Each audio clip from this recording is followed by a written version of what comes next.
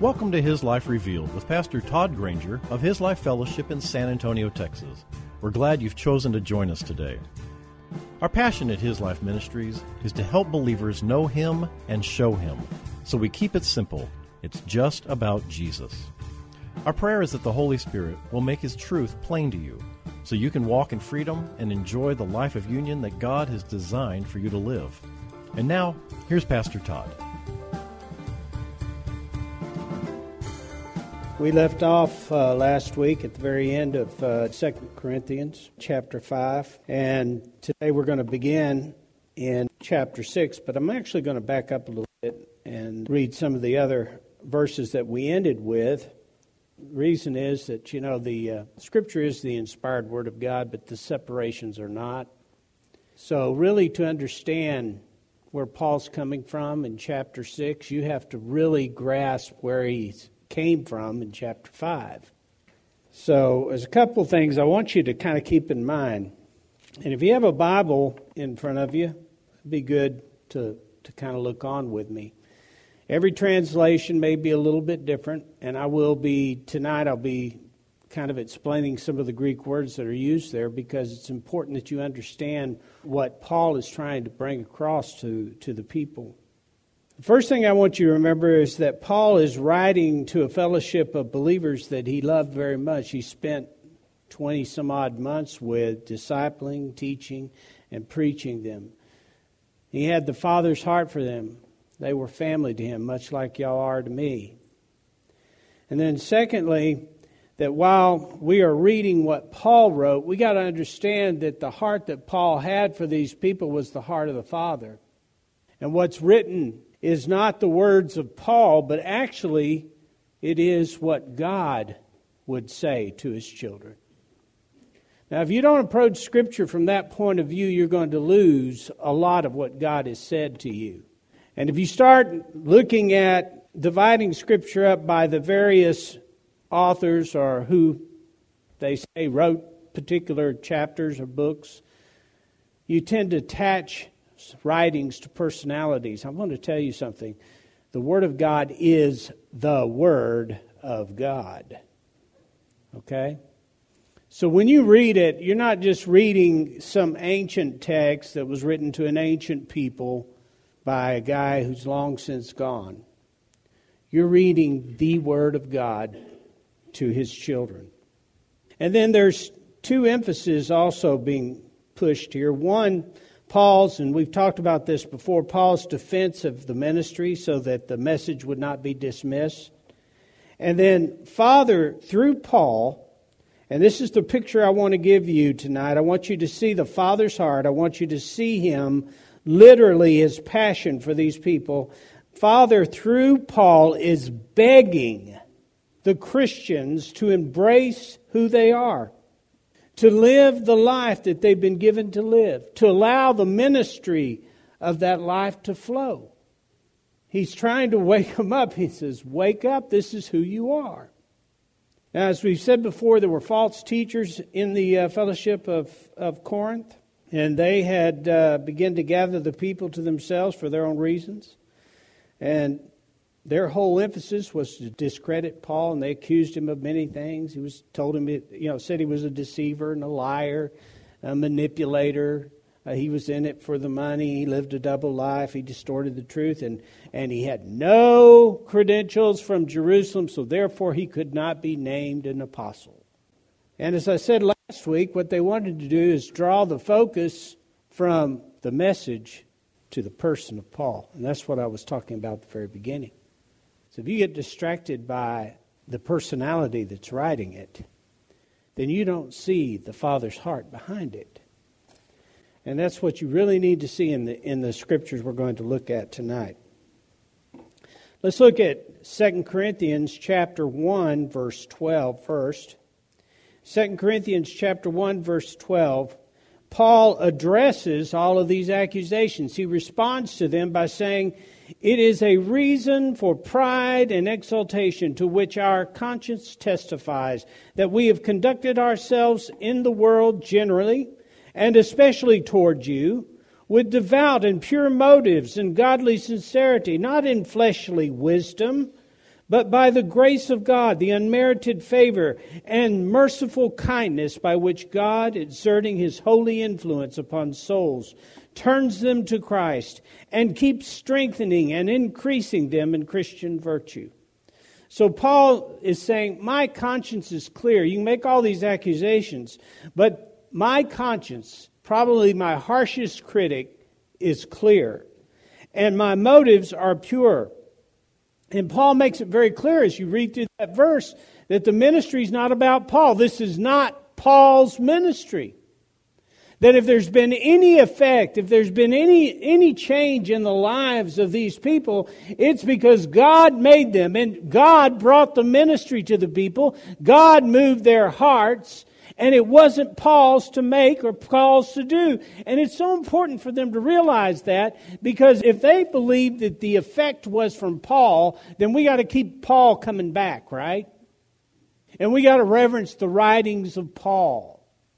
Or if they believe that Paul was not who he said he was, then we've got to toss out all of the ministry and all of the message that Paul had, because it came from a faulty source. Neither is an option.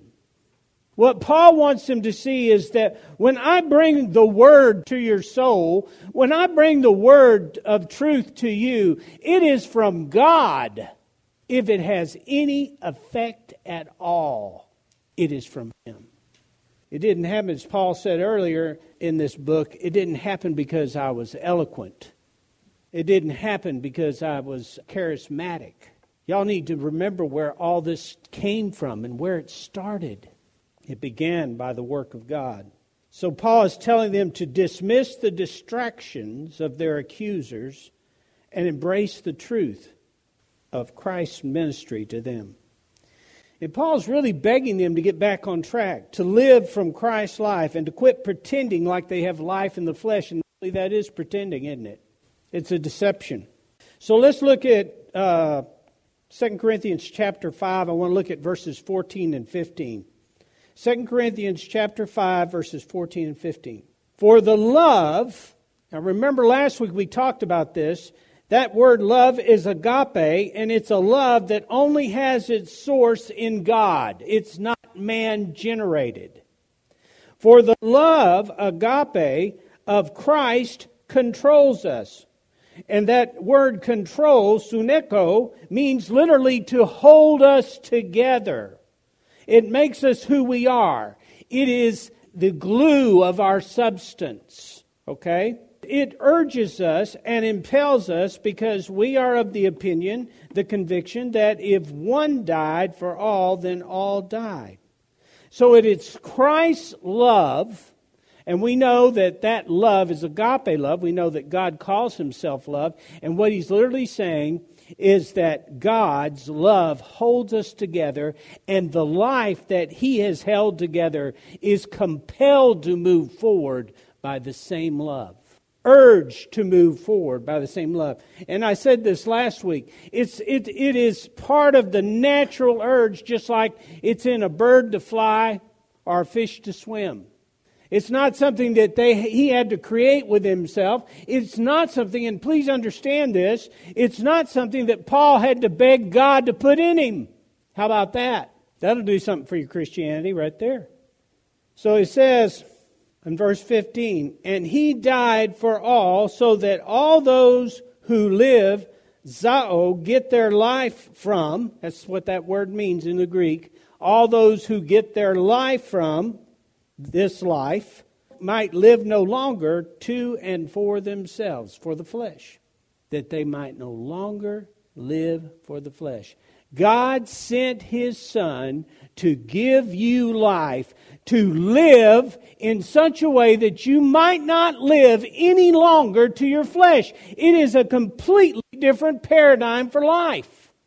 That's what God sent His Son for. We hear this in the pulpit all the time, that He sent His Son to forgive you of your sins, so one day when you die, you'll go to heaven. But He came to give you life, and that life is a completely different paradigm. It is not a life contained in the flesh. It is a life that literally wears the flesh like a suit. We no longer define life according to the body. We define life according to who we are in Christ. So He came that we might have a new source of life and that we would no longer live for ourselves, referencing the old flesh. Now, let's look at the last two verses of chapter 5 as we make our way to chapter 6. Verses 19 and 20. It says, it was God personally present in Christ, reconciling and restoring the world to favor with Himself, not counting up and holding against men their trespasses, but canceling them, and committing to us the message of reconciliation, of the restoration to favor. So, because of what God personally presented in Christ, what God personally brought forth in Christ. Now, let me back up here. God was able to effect that in Christ because Christ embraced His obedience to the Father. God didn't force it on Him. Christ embraced it. So, it's pretty much like the way He deals with us. It was God, the Father, personally present in Christ, who yielded Himself, reconciling and restoring the world to favor with Himself. Now, people have this vision of Christ somehow being this intermediary who explains us and our problems to God the Father, who would throw a bolt of lightning at us if He had His druthers. That God the Father is this all-knowing God who cannot even tolerate us. That's not it at all. That's not it at all. God literally created a way for us to have a life, and not just any life, a life that is in union with Himself, a life that was literally created to know Him and to be able to receive what He most wants to give us, that is His love. Christ facilitated the love of God because He shared the love of God. Well, because of the restoration, I don't like the word restoration. Reconciliation is the word. This is the Amplified's rendition of it. He didn't restore us as human beings to a better human being. He restored man's original favor with God, okay? Man's original purpose. If you want to put it in its proper context, He restored man's original purpose. So we are now, because of what Christ did, we are Christ's ambassador. God making His appeal, as it were, through us. We, as Christ's personal representatives, beg, parakaleo is the word there, and he's going to use it again. We make a passionate appeal. We beg, we exhort you, for whose sake? For His sake, to lay hold of the divine favor now offered you and be reconciled to God. For our sake, He made Christ virtually to be sin, who knew no sin, so that in and through Him we might be viewed, or might become, and that word in the Greek means to come into existence from nothing. That's what it means. He didn't paint you with a bucket of righteousness. You literally became righteous. Endued with, viewed as being in, and examples of the righteousness of God. What we ought to be, approved and acceptable and in right relationship with God by His goodness. You see, we see the heart of the Father through Paul, and Paul's making it clear who is begging for them. It's not Paul begging for them. Who's begging for them? It's the Father. It's the Father.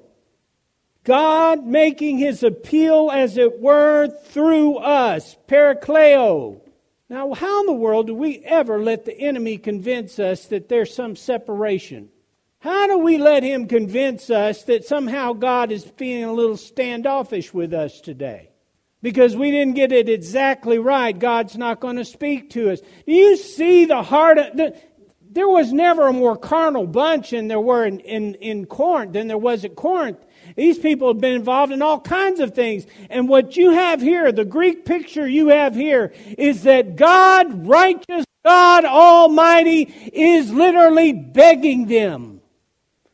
And what is He begging them for? Is He begging them to straighten up and fly right? Behave? Is that what He's begging them for? No, what He's begging them for is to live in the reconciliation that He has provided for them. Own it. Live in it. He's not demanding perfection. He's not begging them to get it right so that He can draw closer to them. He's not going to get any closer to them. Through Christ, He's literally in union with them. He's not begging them to get it right so that He can bless them. They've already received every blessing in Christ Jesus. He's not begging them to get it right so that He can literally make them better Christians. They are as good as they are going to get. They have the fullness of Christ. They are complete in Him. What He is doing is He's begging them to set aside the distraction, to set aside the lies, to set aside the deception, to set aside the living according to the flesh, and embrace the fullness of this reconciliation. So, you know what the picture is like this. You come up to someone and shake their hand, that's one. You come up to somebody and kind of give them the half hug, that's another thing. You come up to somebody and you kind of give them a side hug. That's something else altogether. But it is completely something different to run at them and give them a full body slam, embrace and kiss. That's what God's begging for. We got that picture from the prodigal. That's your Father. That is Abba God. That's what He created you for. And that is why His heart is broken with these people. That's why Paul is begging. This is God's desire to share in your life because He gave it to you. That He might fulfill His character in you. Do you know God wants to fulfill His character in you? His love is His character. God doesn't need us. I know you may hear that. Well, He needs you out there on the mission field, needs you to give your money, He needs you to do this. God does not need a single one, but He passionately desires everyone. That's the difference. He wants us to live according to His favor. Now that means to live in His pleasure, not gain His acceptance. Okay? To be reconciled, that means to live up to how you're made. This is not about God being reconciled to man. When you come into the New Testament, that ends. The New Testament is about man being reconciled to God because Jesus paid it all. Paul says that we are Christ's ambassadors, and that means we're not our own. We do not live for ourselves as the world defines self. We are, get this, we are the living appeal of God, the living ministry of Christ. We are made to live for His pleasure. We are the expressions of righteousness. That is, those who stand in the pleasure of God, who live in His favor. Can you see yourself that way? You don't just stand in His presence, you stand in His pleasure. You know that you can't separate grace and favor? But I know plenty of pastors that seem to try to teach that. You can't separate grace and favor. And we live in the fullness of His grace, and we live in the fullness of His favor. And that's what God's begging you for you. I want you to live in the fullness of my favor. My favor is with you. I want you to embrace it. I want you to own it. Now let's look at chapter 6. I'm only going to go through the first two verses. Verse 1, and this is continuing on from what we just read. Laboring together as God's fellow workers with them, then we beg you not to receive the grace of God in vain, that merciful kindness by which God exerts His holy influence on souls and turns them to Christ, keeping and strengthening them.